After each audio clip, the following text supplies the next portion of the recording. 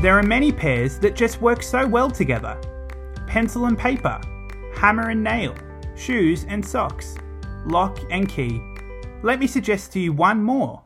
Film and food. Whether inhaling popcorn by the handful in a dark crowded movie theatre, a dinner and movie date night, or just feasting on snacks at a home movie marathon, movies and food were just made for each other.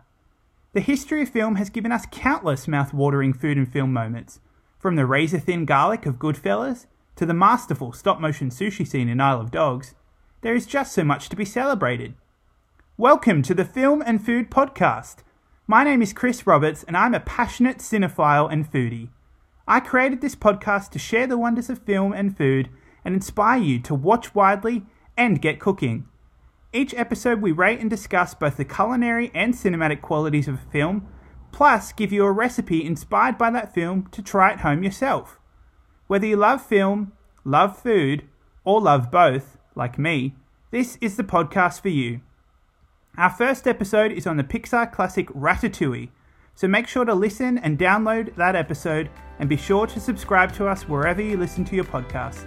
We're on Apple, Spotify and SoundCloud.